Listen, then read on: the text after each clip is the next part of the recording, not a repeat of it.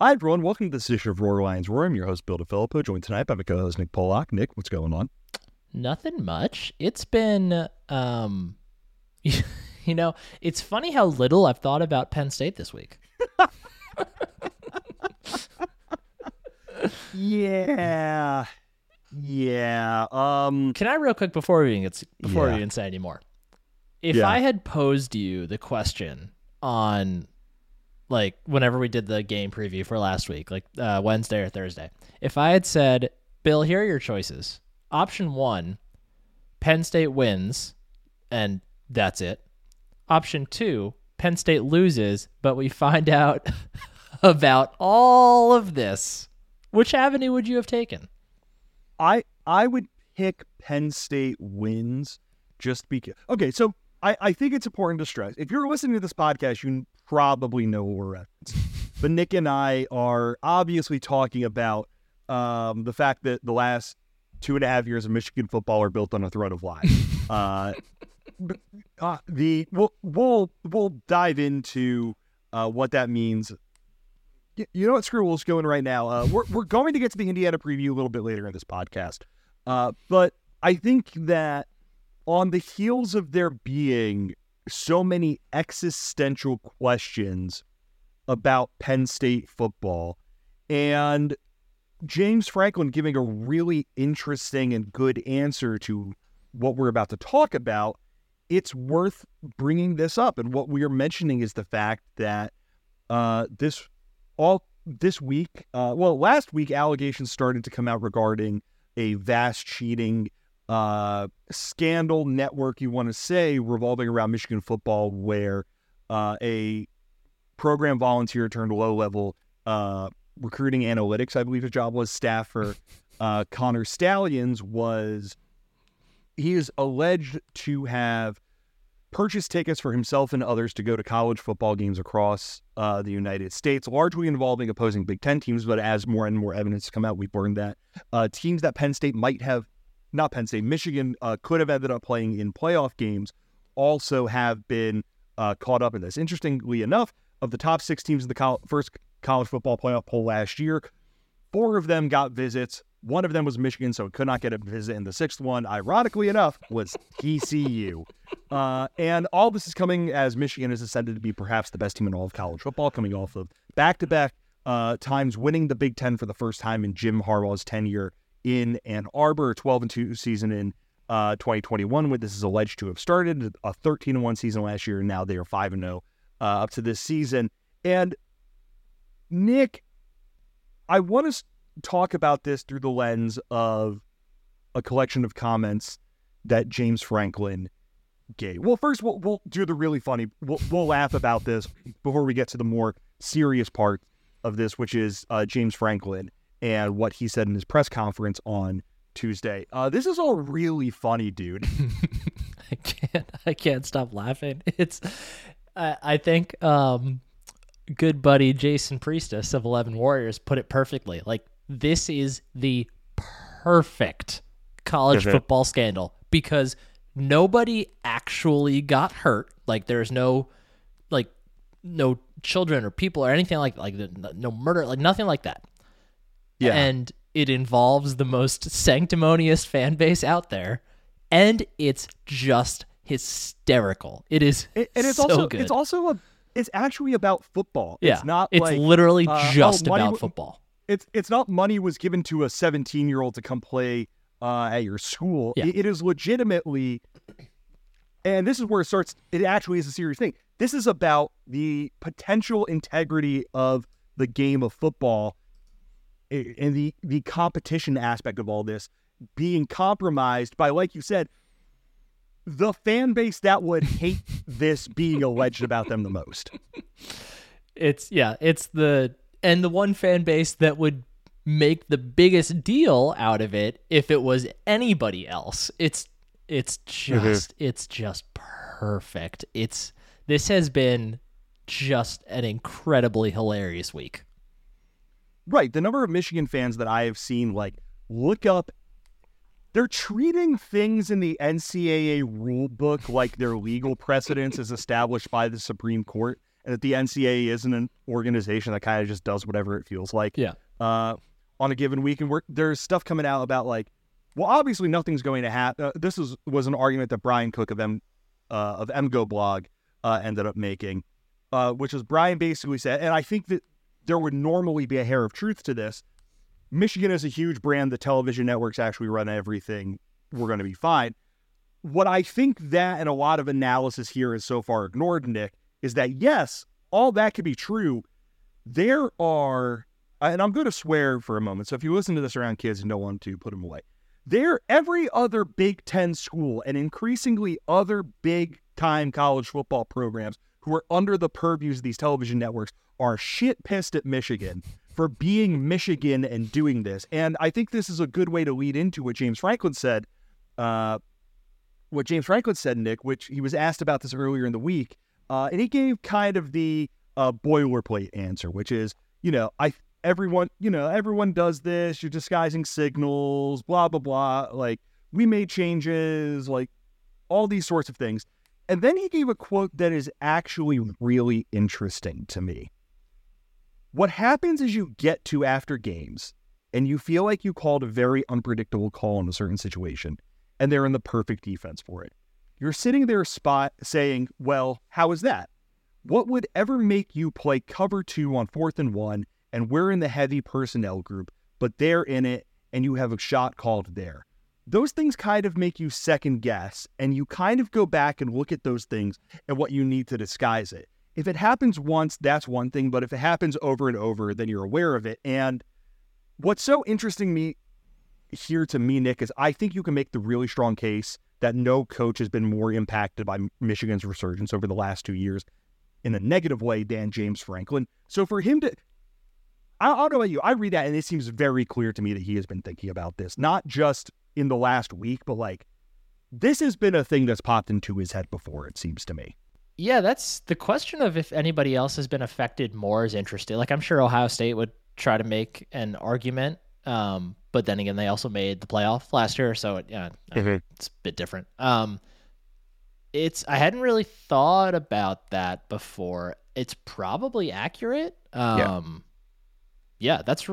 well. Let's just think of the last 2 weeks. What has been the narrative? It has been that James Franklin can't beat Ohio State or Michigan. Yeah. Before 2021, Penn State had won 3 of the last 4 games it had played against Jim Harbaugh and Michigan. Like that 2020 season, it kind of been a loss of time. Michigan was 2-4. They ducked a whooping at the hands of Ohio State by saying they had a COVID outbreak that kept them from playing in that football game. And in the aftermath, Michigan and Jim Harbaugh, quote unquote, agreed to a restructured contract, which made it a lot easier for Michigan to fire Harbaugh after 1 year. And ever since then, they have turned into this juggernaut and passed Penn State in the Big Ten, gotten to the place that Penn State hasn't been able to go and has been wanting to go. And now we're sitting, we've spent the last, 2 weeks having this existential crisis of like, will Penn State ever be able to get to the big boys when we're 1 year on the heels of the Big Ten champion and the team that finished right behind them both made it to the playoff? If Michigan isn't that last year, Penn State is the team that finished right behind them. Penn State would have had or could have had a very reasonable claim to a berth in the college football playoff. And instead, we're here, Nick, like talking about all this instead. And unless you have any other Penn State thoughts on this, let's just real quick, we'll do this before we get back into the Penn State portion of the program. You think Michigan is screwed here? I don't know. This is the one thing that I just because like we know nothing's going to come from the NCAA here. Yes. This year at least. It's just it's not going to move quickly enough. Maybe next year. And by then, Harbaugh, if he knows what's good for him, he's gone anyway. Yeah. The only thing, the Big Ten, the only thing that makes me think that the Big Ten could theoretically step in and say, I don't know, keep them out of the Big Ten championship, something like that, would be that, new commissioner that typically kind of puts you in a role where you kind of want to do something, I think. Like, I think if it was somebody who had been here for a while, like if it was still Kevin Warren, I think he'd be less inclined to do something. But then also the fact, like you alluded to, like, no one is standing up for Jim Harbaugh or Michigan here. Right. Like, everybody is going to, submit whatever evidence they have to work it. Like, this is not the hamburger thing. Like, this is not the kind of thing where other coaches could be like, oh man, yeah, that's a stupid rule. Like, I wouldn't want to get dinged on that either. Like, this is something where there is proof that, because no matter how you slice it, you can say like, oh, well, you can be a Michigan fan and take that lens and be like, oh, well, like, no, it wasn't the science dealing that turned us around. It was J.J. McCarthy and these new coordinators. And you can be like, okay, cool. You can't prove that. Like, look at the timeline. Look how this happened. Also, J.J. didn't start that first year where they turned it around. Cade McNamara did. Yeah. So it's like, no matter how you slice it, like, every coach is going to be able to point at this and say, this is how this helped them beat us on the field. Your only job in this role as, the head of this conference is to make sure that the playing field is even in that sense. What are you going to do about it? Now, I think there is a very valid question as to ask, would staying out of the Big Ten championship really affect Michigan? Like, if they were to win and not make the championship, would that really affect their playoff chances anyway? Would the playoff committee would they say, no, we don't want a part of this? I don't know. The playoff committee could also say, like, we're not inviting them because very easily, for one reason or another, if they want to. Yeah, totally. I'm less sure how I feel about that. I'm inclined to say that if the Big Ten were to say, no, you're not eligible for the Big Ten championship, I'm inclined to say the playoff committee at that point would also do something similar. But I don't know. I don't know. Yeah. Yeah, I mean, there are basically two forms of cheating in college football. There is the kinds of cheating that literally everyone does. Like, Nick, you would know baseball and hockey here better than I would. But I know in the NBA, the team that spends the most money is not always necessarily the team that that goes on to win the NBA championship. There's some bit of correlation between success and spending money. NFL, the team that spends the most money is not always the one that's successful. I know Major League Baseball, like, God, it was the Yankees, Mets, or the Red Sox. Like, they all missed the playoffs this year. The Dodgers, they crapped the bed. They went out in the playoffs. I'm sure, is the NHL generally, like, are the teams the NHL that spend the most money usually? I mean, I think whenever you're talking about a salary cap league, argument doesn't hold as much water. Like, there's a small correlation, I'm sure, but it's not a sure thing. Yeah.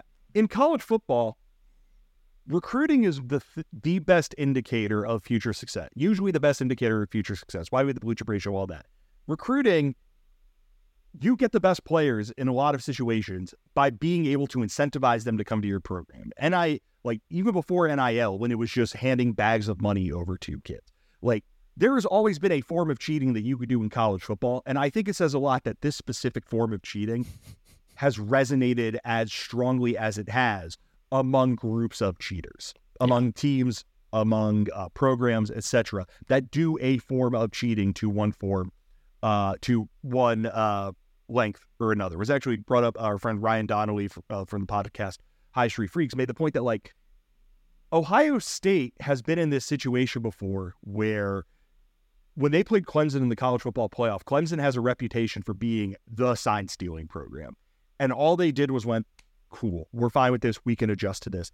This one is different in that now all the Big Ten teams are sending information to Indianapolis, to the Big Ten, to say, you need to do something about this because it's bad. And when the integrity of the game and the competitive aspect of this is compromised because one team has a competitive advantage over everybody else that you just cannot have, that I'm interested. So I would like to see the screws brought to Michigan for a lot of reasons, namely that it would be funny, but like it's interesting. I also think it's worth noting that we probably haven't heard everything yet, and there's probably still more stuff to come out, and we're having this conversation now and not when that stuff's here. So we'll get to that. I'm sure when it's time for Penn State to play Michigan, this will come up again. But I figured a nice little 15 minutes on that would be fun, in large part because we're going to be talking about Michigan as a football program as we go on in this podcast. And Nick, before we get to the Indiana game, I think it's good that we've had a few days to decompress, to think about Penn State football, to think about where it is after it lost to Ohio State. Again, 20-12 did the horseshoe to move to 6-1 of the season. Only fell to 10th in the polls on the heels of that loss. And were you surprised by that? A little bit. I was. I thought with how emphatic it was, with how embarrassing the manner in which they lost was. Mm-hmm. You look at the teams that are directly behind them in the polls. Oregon State has won 3 in a row, 2 ranked wins against Utah and UCLA. Ole Miss has won 3 in a row with wins over LSU, Arkansas, and Auburn. Utah has won 2 in a row, including going into Los Angeles and really embarrassing the guy that for some reason everyone decided was the greatest quarterback prospect of all time. So I was a little bit surprised that none of them were able to make that leap over Penn State. But, as a result, Nick, Penn State's a top 10 team. So just I think a general vibe check right here is good. Again, after we've had some time to decompress, how are you feeling about things? Yeah, I wouldn't say I feel all that different than I did when we recorded the recap. I mean, again, like I said on that last one, I was pretty level-headed at the time too, but it's I'm more than anything, I'm just more fascinated than ever, I think, to see a non-Ohio State or Michigan game for Penn State, just because I'm really fascinated to see how they respond, both in terms of how they coach the game, in terms of how Drew Aller plays, in terms of if the wide receivers, play with their hair on fire, like they need to make a statement. Like it's just a really interesting place for the Penn State program because of the same, like the defense. This is kind of why I think they actually stuck at 10. I think because the defense was so good, I think voters are probably like, well, that defense probably is good enough to beat most teams. So yeah, vibes I don't think are like great, right? You have these 2 important games and you lost one of them and you lost it pretty badly despite what the scoreline says. But at the same time, like you still have that defense to hang your hat on. There's talent on the offense still. It's just about can they fix it in time to, make a statement over this last portion of the schedule and hope that things break their way. So vibes aren't good, but and maybe it's just the hilarity of Michigan that's allowed it to kind of buoy back up a little bit into. But I wouldn't say I feel like it's a all hope is lost scenario. Yeah, it's interesting because I think the Ohio State game put so blatantly on display the flaws of this football team that they have to use these next 2 weeks to maybe not explicitly get ready for Michigan. Like they don't have to, if they're facing a 3rd and 3 against Maryland, I don't think they need to go with what will we call against Michigan here? We're going to call that play. We're just basically going to practice it with live reps. I don't think that's quite right, but I think these next 2 weeks, I still don't think they are going to beat Michigan basically under any circumstances. Unless they get really good at running in plays from the sideline and huddling up. I don't think they're going to beat Michigan.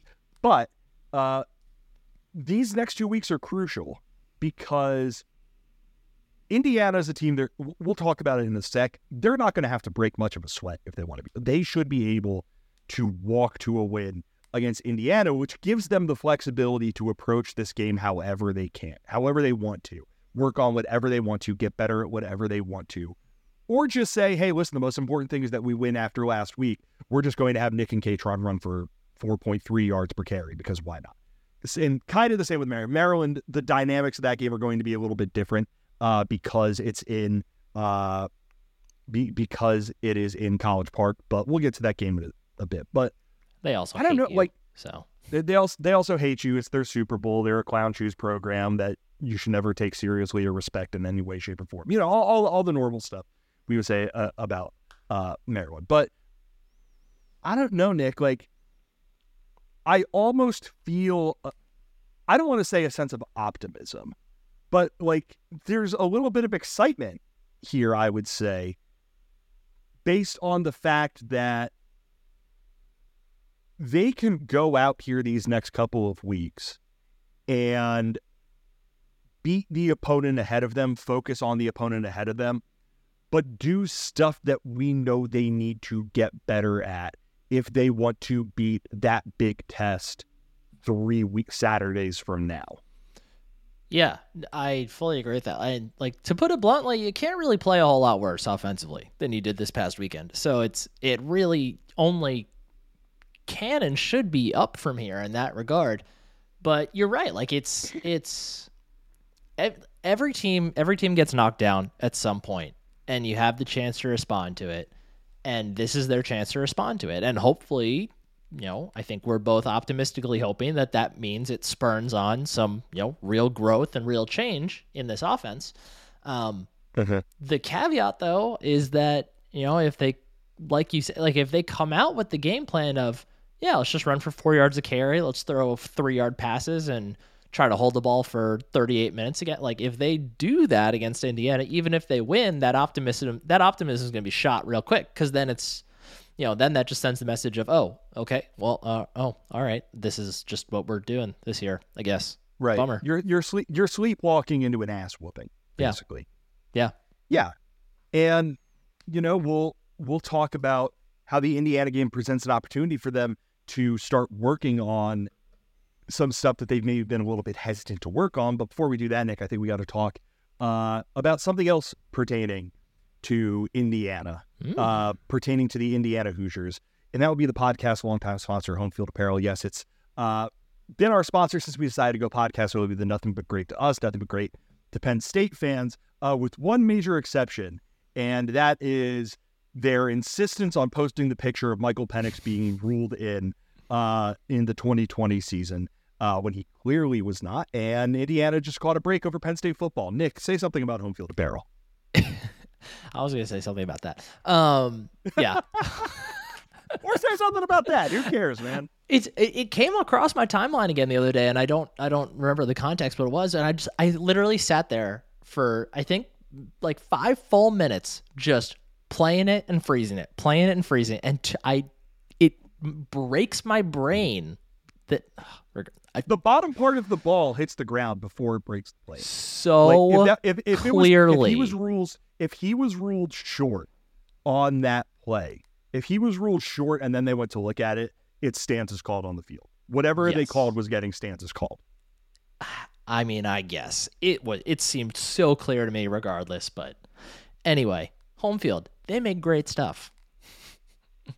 Yeah, I'm currently wearing one of my favorite bits of Home Field Apparel.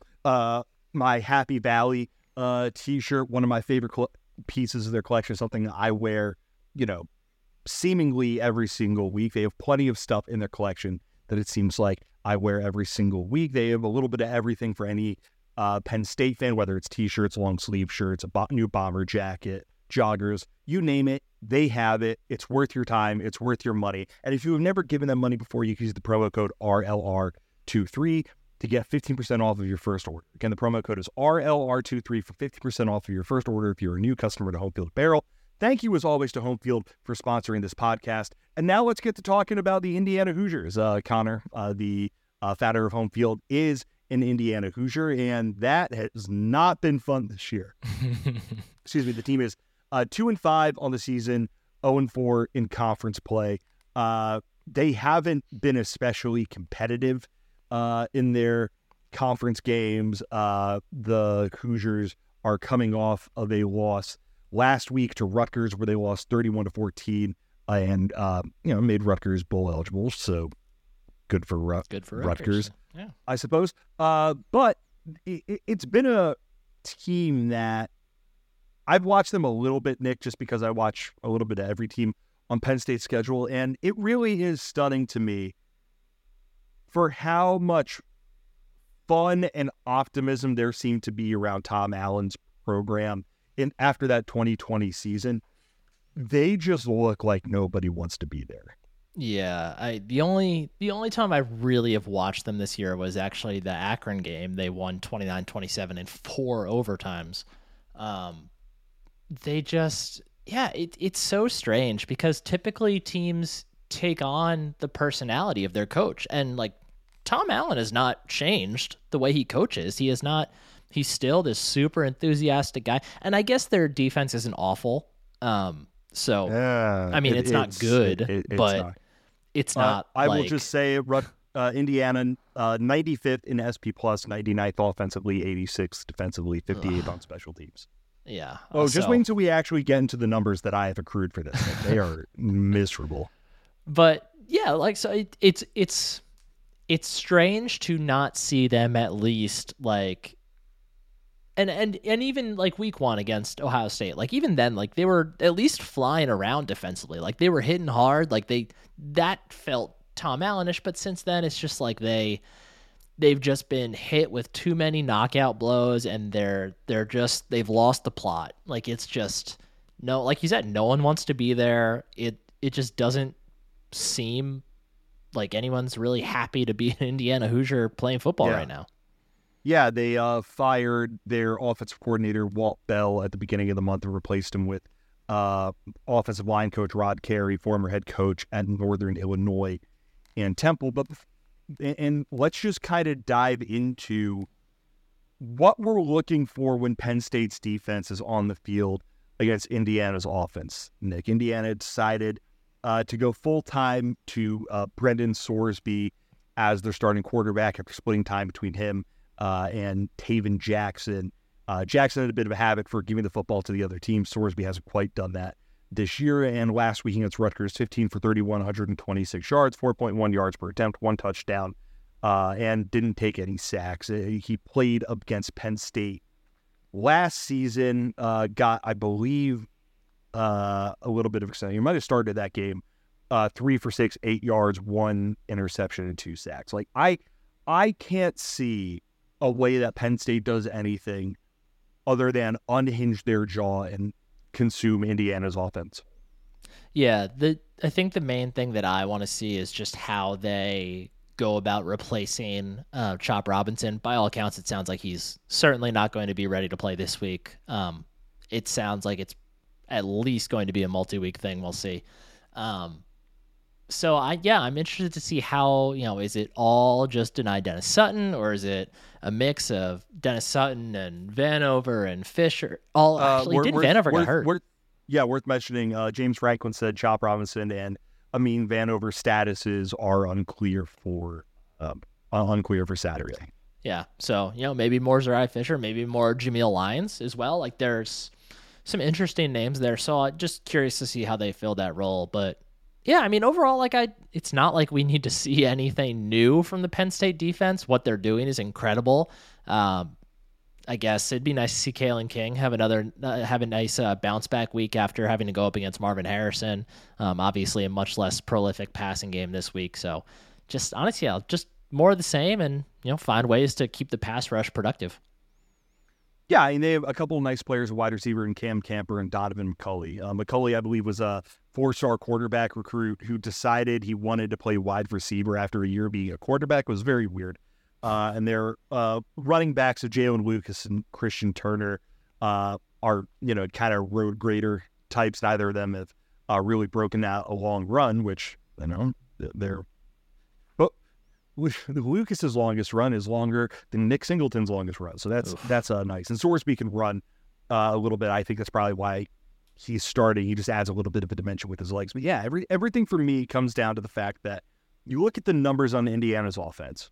3 yards a carry as a team, that's 117th nationally. 5.7 yards per attempt, that is 119th nationally. The quarterback is sacked on 5.7% of dropbacks, that is 57th nationally. Their team passer rating is 107.3, 119th nationally. And in one of the great black marks on a conference of college football, there are somehow 3 Big Ten teams that are worse at passer rating than the team that is in 119th in their own conference. Yikes. So, this is the kind of game where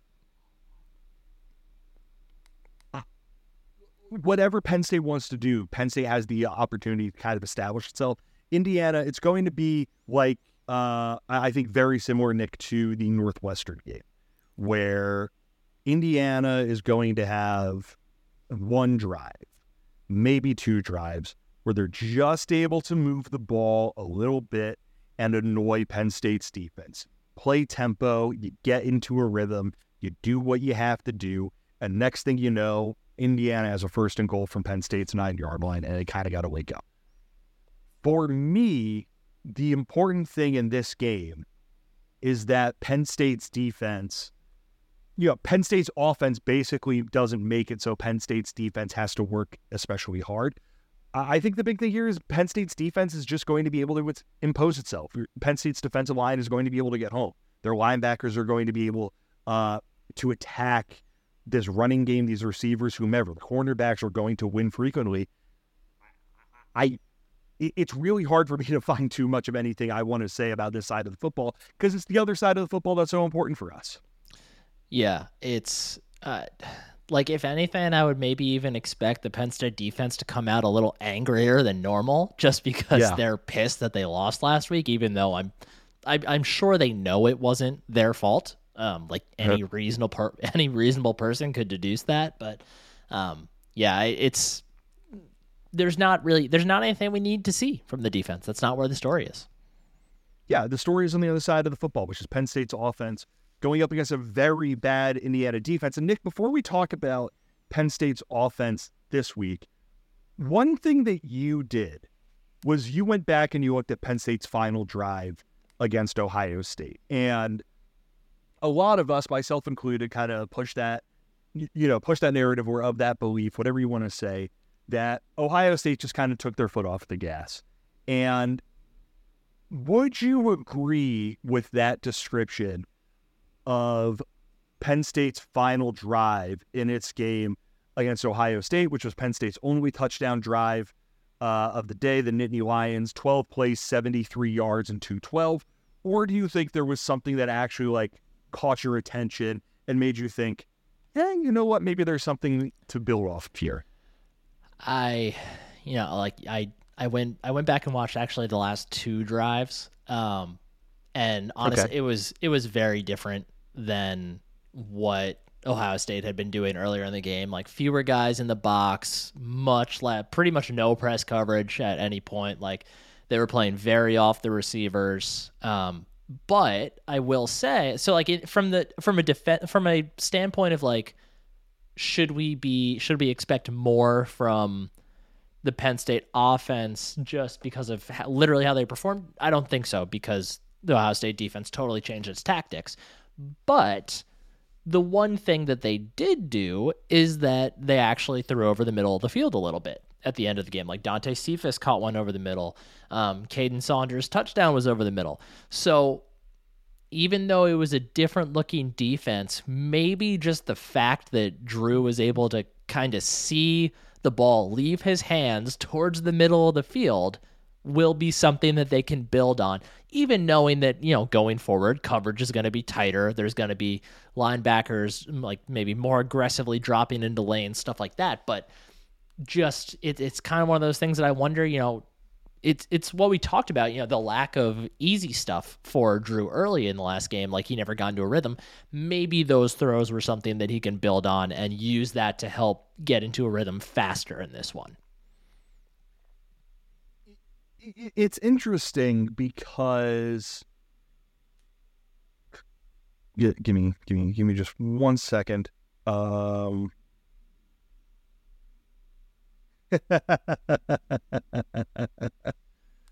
am now being aware that just to go back to further reporting on a previous matter, from Ross Dellinger of Yahoo. Oh, yes. TCU coaches learned from other staffs about Michigan's elaborate sign stealing before the CFP semifinal. TCU changed signs but used quote-unquote dummy, parentheses old, signs to trick the Wolverines, coaches tell Yahoo Sports. TCU players were told to ignore the dummy signs. Michigan's scheme was so widespread among coaches that one told TCU staff before the game, they have the most elaborate sign stealing in the history of the world. One TCU coach, you can see the sheet Stallions is holding with our signs. I'm like, God, that is so good. Okay. But yeah.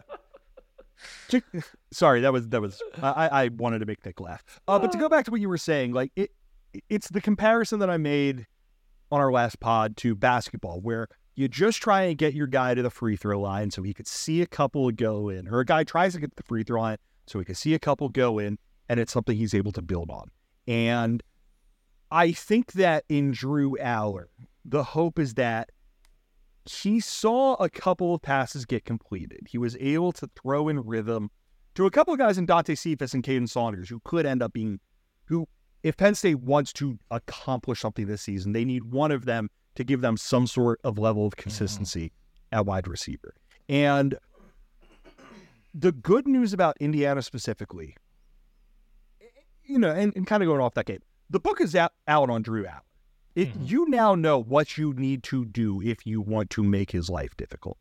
And for all you can say about how bad Indiana's defense is, and don't you worry, I'm about to say all the ways that Indiana's defense is really bad, Tom Allen is going to coach them up, have a good game plan to put a ton of pressure on Drew Allar. I want to give a stat that comes from our pals over at the Hardcore Penn State Football podcast, but Indiana is allowing 4.66 yards per carry, according to Corey and Sean.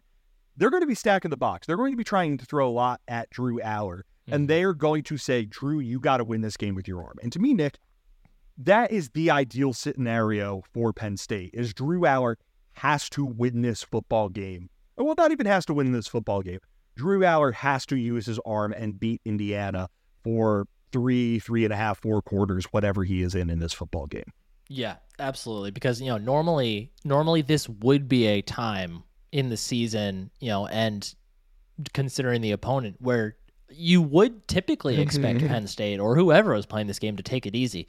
But that's not what they need right now. Like, they need the offense to find a rhythm, and they need to find a rhythm as if they are playing against a team that is not Indiana. So I totally agree. Like, it is, yes, like in many ways, Indiana is the perfect team to be here, right? Because they're gonna do some stuff that is going to try to confuse Drew, and they're going to try to throw everything they can at him. But they're not good enough to, in all likelihood, they're not good enough to do anything to majorly threaten Penn State, if for no other reason than their offense is not going to be able to do anything against the Penn State defense. Yeah. So yeah, it's honestly in many ways it's perfect, because you can tell Drew, like, hey, we need you to go make some plays to set us up for the rest of the year. And Tom Allen, even though this team is not, it's probably going to be his last as a head coach for a while now, but he knows how to coach guys up, and he's going to have them ready to at least make Drew's life slightly more difficult. Yeah, and they have a good defensive back in Philip Dunham, who I think is going to be trailing Keandre Lambert-Smith quite a bit, and it is going to be, in a way, having Drew test him is going to be a good thing. But some stats on Indiana's defense that I think kind of highlight what this game is going to be. They allow 7.7 yards per attempt through the air, which is 82nd nationally. Opposing quarterbacks have a passer rating of 141.5 against them, which is 92nd nationally. They get about 1.5 sacks per game, which is 103rd nationally. Opposing quarterbacks complete about 63.16% of their passes against them, which is 97th nationally. They allow 5.1 yards per rush, which is 110th nationally, 6.1 yards per pass, which is 6.1 yards per play, which is 110th nationally, and 0.8 takeaways per game, which is 114th nationally. So they don't get to the quarterback, they don't take the football away from you, and they let you move the ball against them. That normally means that means your defense is not. And for Drew Allar, for Mike Yurcich, for Penn State's wide receivers, I'm not worried about Penn State's backs. I would almost enjoy it if Nick Singleton and Katron Allen combined for like 12 carries in this football game. But earlier this week, James Franklin said, according to Nate Bauer of Blue White Illustrated, we're behind in the passing game. I think we've shown some flashes. I think Trey's injury, when we didn't have a whole lot of proven guys before that, I think some guys that have kind of come in have transitioned a little bit slower than we have hoped. But this is an opportunity to take a step this week and build confidence moving forward. I think there are guys in the room that have the ability to do the job and do the job at a high level. It's about consistently physically, but it's also consistency mentally. And Nick, if they can't this week even kind of show a bit of a step forward, with Drew Allar being able to simultaneously take a bit of a step forward, get into a rhythm, start completing passes, start throwing into some tighter windows, start taking throws that are a little bit riskier than he has been willing to throw. Start using the middle of the field, particularly down the seams a bit more than he has been willing to with guys like Theo Johnson and Tyler Warren. And put your receivers in positions where they have to win and can win one-on-ones. Like, I would rather Penn State puts up 24 points, but they take a noticeable step forward doing that stuff, than Penn State puts up 45 points, but it's just another plotting game on the ground where they decide the most important thing is holding Drew Allar's hand and not letting him make a mistake. Yeah, the score does not matter to me this week. It's completely an aesthetic thing about how does the offense look, because like even if you're not somebody who takes the only thing that matters is the playoff approach, like if Penn State wants to be, and I guess I say I guess beating Michigan isn't necessary to go to a nice bowl game just because of the way things lay out. They'd still have a great shot at being 10-2, yada yada. But like everything about the rest of this season is going to come down to how they look against Michigan. And how they look against Michigan is going to start with how they look on Saturday against Indiana. So, yeah, you're right. Like I could care less if they win this game. They could win this game 17-10 for all I care, as long as the offense like looks like a team. Well, maybe not 17. Maybe that's an exaggeration. Yeah, I know what you mean. Yeah, I just want to see an offense that looks like a unit that can reasonably go out there and get stuff done against the top defenses in the country, because that is what Penn State is aiming to be. So like that's what I want to see. You need to get better at the stuff that you're not good at. Yeah. And if you're not going to use this game to do that, after you basically punted on trying to do that against Illinois, Iowa, and Northwestern, what are you going for? I mean, Drew Allar against Illinois threw 33 passes. Katron Allen and Nick Singleton combined to run it 24 times. Drew ran another 6 times on top of that. Iowa, Drew threw 37 passes. Allen and Singleton combined for 38 runs. And then obviously Drew ran it 8 times. A lot of QB sneaks were thrown into that. Northwestern, Drew threw it 33 times. Singleton and Allen ran it 27 times. Allar had 8 runs attributed to him. In that they've looked for balance and have known that they could lean on that running game. And I think that's an important point for this game, which is that, yeah, if for some reason things go belly up and your quarterback is just having a nightmare for some reason at home, which he hasn't had those sorts of nightmare games at home, you can then lean on your running back game. But to get to where you want to go, everything depends on this quarterback. And against an Indiana team that is going to be well coached, is going to know what they want to do. They have a good linebacker in Aaron Casey, who I think is going to, it's going to be a bit of a chess match for Drew against him, particularly in this one. You're just going to need to be able to go out there as the starting quarterback for the Pennsylvania State University Nittany Lions and perform in a way that you have shown in flashes that you're capable of, but you haven't really been able to. And Nick, when we go, you weren't able to in your last game out there. And Nick, when you start with the players you're watching the most closely in this game, like number 1, 2, and 3 is Drew Allar, obviously. Who are you looking for beyond him as we go into this football game? I think beyond him, the spot on the field, I'll word it as what I'm looking at most, is Tyler Warren / third receiver here. Like whoever that, assuming that Theo Johnson is typically pretty much always on the field, not always necessarily running routes. So whoever is that slot receiver, third receiver, or the second tight end, and sometimes Theo could be involved in that too. But like we have a generally good idea of what Keandre Lambert-Smith is. He's explosive. He can get the ball in his hands. He's not going to be an overly physical presence to everyone, but you know what he is. Trey Wallace, when healthy, we've seen generally what he is. He's a smooth dude. Like he's not going to run away from everyone, but he can make most of the catches you ask him to. But someone's got to step up as the other option. Whether it's, Tyler Warren's been great in the red zone, hasn't been asked to do a ton of much else in the open field. So whether it's him, whether it's Liam Clifford, who certainly didn't help his cause with a couple drops against Ohio State, whether it's a guy like Caden Saunders, who finally got a chance with a little bit more extended run, made two, nice plays getting open and caught his first touchdown, whether it's, maybe we see like Malik McClain all of a sudden step back on the field somehow.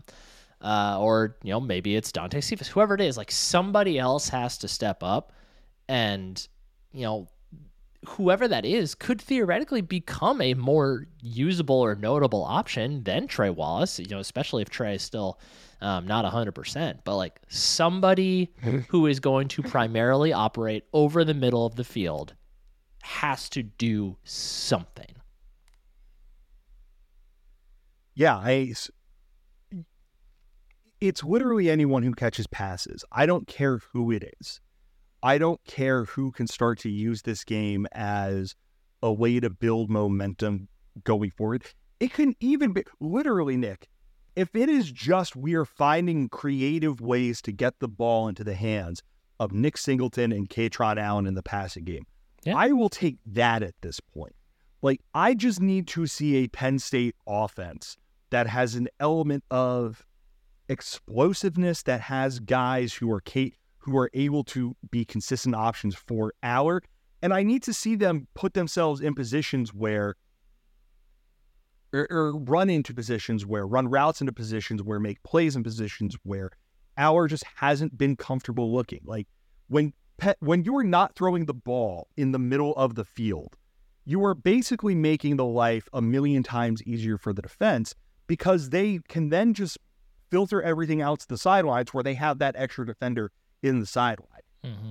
That has been like I can't even think of how many times, I didn't track it or anything like that, but it seemed like he was almost exclusively trying to throw to guys outside the hashes, outside the numbers against Ohio State, and it just did not work. It also takes away the best advantage that his arm offers him. Like his arm offers him the ability to throw those 15, 20-yard out routes to the sideline that normal quarterbacks can't throw. But when that's all you got to defend, you can defend it easily. Exactly. And adding that little element of not being so predictable in your passing game, adding that little element of being able to do more stuff in the passing game than the opposing team wants you to do, that would be gigantic. We want to talk about why Nick Singleton's long run on the year is 20 yards, Kaytron Allen's 18. Nick Singleton is averaging 4.2 yards per carry. Kaytron Allen's at 4.6, and these two blue chip running backs are basically out here looking like, the 2021 season where it was Kayvon Lee and John Lovett plodding forward. That's a big reason why. Nick, Penn State has had one guy run for 100 yards in a game this year. It was Kaytron Allen running for 103 against Delaware. Yeah. And it is almost all because they have no, teams aren't taking seriously their threat of throwing the football. For this Penn State offense to be what it wants to be, it has to be able to do that more effectively. It has to get away from, we're just trying for 4 yards in a cloud of dust. It has to be an offense that has that element to it, and it just hasn't so far this year. It has to figure that out in these next couple of weeks, or else they're losing to Michigan. They're going to be in dog fights against Maryland and Rutgers, and they'll beat Indiana, Michigan State, so those teams are back. But with Indiana, noon kick on CBS in Happy Valley. Looks like it might be a little bit of a rainy day. Line is Penn State by 32-point favorites, over under a 46. What are you thinking in this one, Nick? What do you think happens? Do you think Penn State covers that spread? And do you think the backups get in the third quarter? I don't know about third quarter. I'd say the backups probably play most of the fourth quarter. I think Penn State ends up winning something like 48-10, maybe, something like that. I do think they'll put up plenty of points just because we know that they can put up plenty of points even if they do none of the things that we've talked about wanting them to do offensively. I think the more interesting question for the prediction is terms of like, how will we feel afterwards? And I'm going to go with we're like 70% of the way satisfied with what we see from the offense. I think we'll see some flashes. I don't know that we're going to see as much as we want to, but I think, James Franklin and Mike Yurcich aren't stupid. They know what they need to do in order to have a hope at beating Michigan. So I do think we see some changes just in overall how the offense operates in this one. Yeah, I'm going to go something like Penn State 45, Indiana 3. I do not think Indiana is any good. I think the Penn State's going to be able to get, whether it's a direct defensive touchdown or a touchdown that is ginned up by the defense, making a big play, setting them up in good field position, that sort of thing. But I almost don't want them to one drive into the third quarter, they just put all the backups in. I want the ones to get as much reps trying to figure things out as they possibly can. Mm-hmm. And so I'll say that, but in the fourth quarter, yes, they make the move to Beau Pribula and the twos to the backup. Maybe on the defensive line, it's a little bit different just because of Chop Robinson and Amin Vanover being hurt. But for the most part, I think they need to take this game seriously and as close to 60 minutes of an opportunity to get better as possible. I will say this, if we're hopping on here on Sunday and they won, 56-3, and Drew Allar has 165 yards, completed 71% of his passes, 5.9 yards per attempt and 1 touchdown, I'm going to be furious. I am going to be furious. Yeah. This game has to be an opportunity for him to see that he can bounce back from adversity and be a great quarterback at the absolute bare minimum. And anything beyond that is just it's useless at that point. Useless. This week is the first steps towards really building for next year. Even I think next year, the team overall is going to be worse because the defense is going to lose a lot of pieces, and that's the driver of the team right now. Next year, you're going to need Drew Allar to be the one to elevate the rest of the team. So this is step one for that. Yeah. So Drew Allar, if you're listening to this podcast, we have nothing but faith in you, and we want you to go out there and put on a show this weekend, because that increases the likelihood then that you will, one, light up Maryland, which is always funny, and two, not even light up Michigan, just have a good game against Michigan, because they can beat Michigan if Drew Allar is, throws for 250 yards, 3 touchdowns, and doesn't look like a shell of himself. But that's for a little bit farther down the road. Nick, any final thoughts before we send the people into their weekend? I very much look forward to whatever new details of the Michigan saga we learn tonight. God, I can't wait to read that. Ian Rappaport of NFL Network actually just quote tweeted it and said, "The story keeps on giving. What a hilarious scheme." And if Rap Sheet is saying that, it's good. But thank you, everyone, for listening to this edition of Royal Lions Roar. As always, make sure you go and subscribe wherever you go and get your podcasts. If you use Apple Podcasts, please go leave us a 5-star review. If you use Spotify, please go leave us 5 stars over there and use that Q&A feature so we can talk about the things that you guys all send in. Hop on over to YouTube, hop into the comments section, talk about Penn State football with fellow Penn State fans and fans of other teams, and they decide to make their way over, and make sure you're subscribing to us over there. Follow us on Twitter at RLRblog, and make sure, once again, if you want anything from Home Field Apparel, use the promo code RLR23 for 15% off of your first order if you were a first-time customer. One last time, thank you, everyone, for listening to this edition of the podcast. For Nick Pollock, I'm Bill DeFilippo. Take care, everyone. Go State.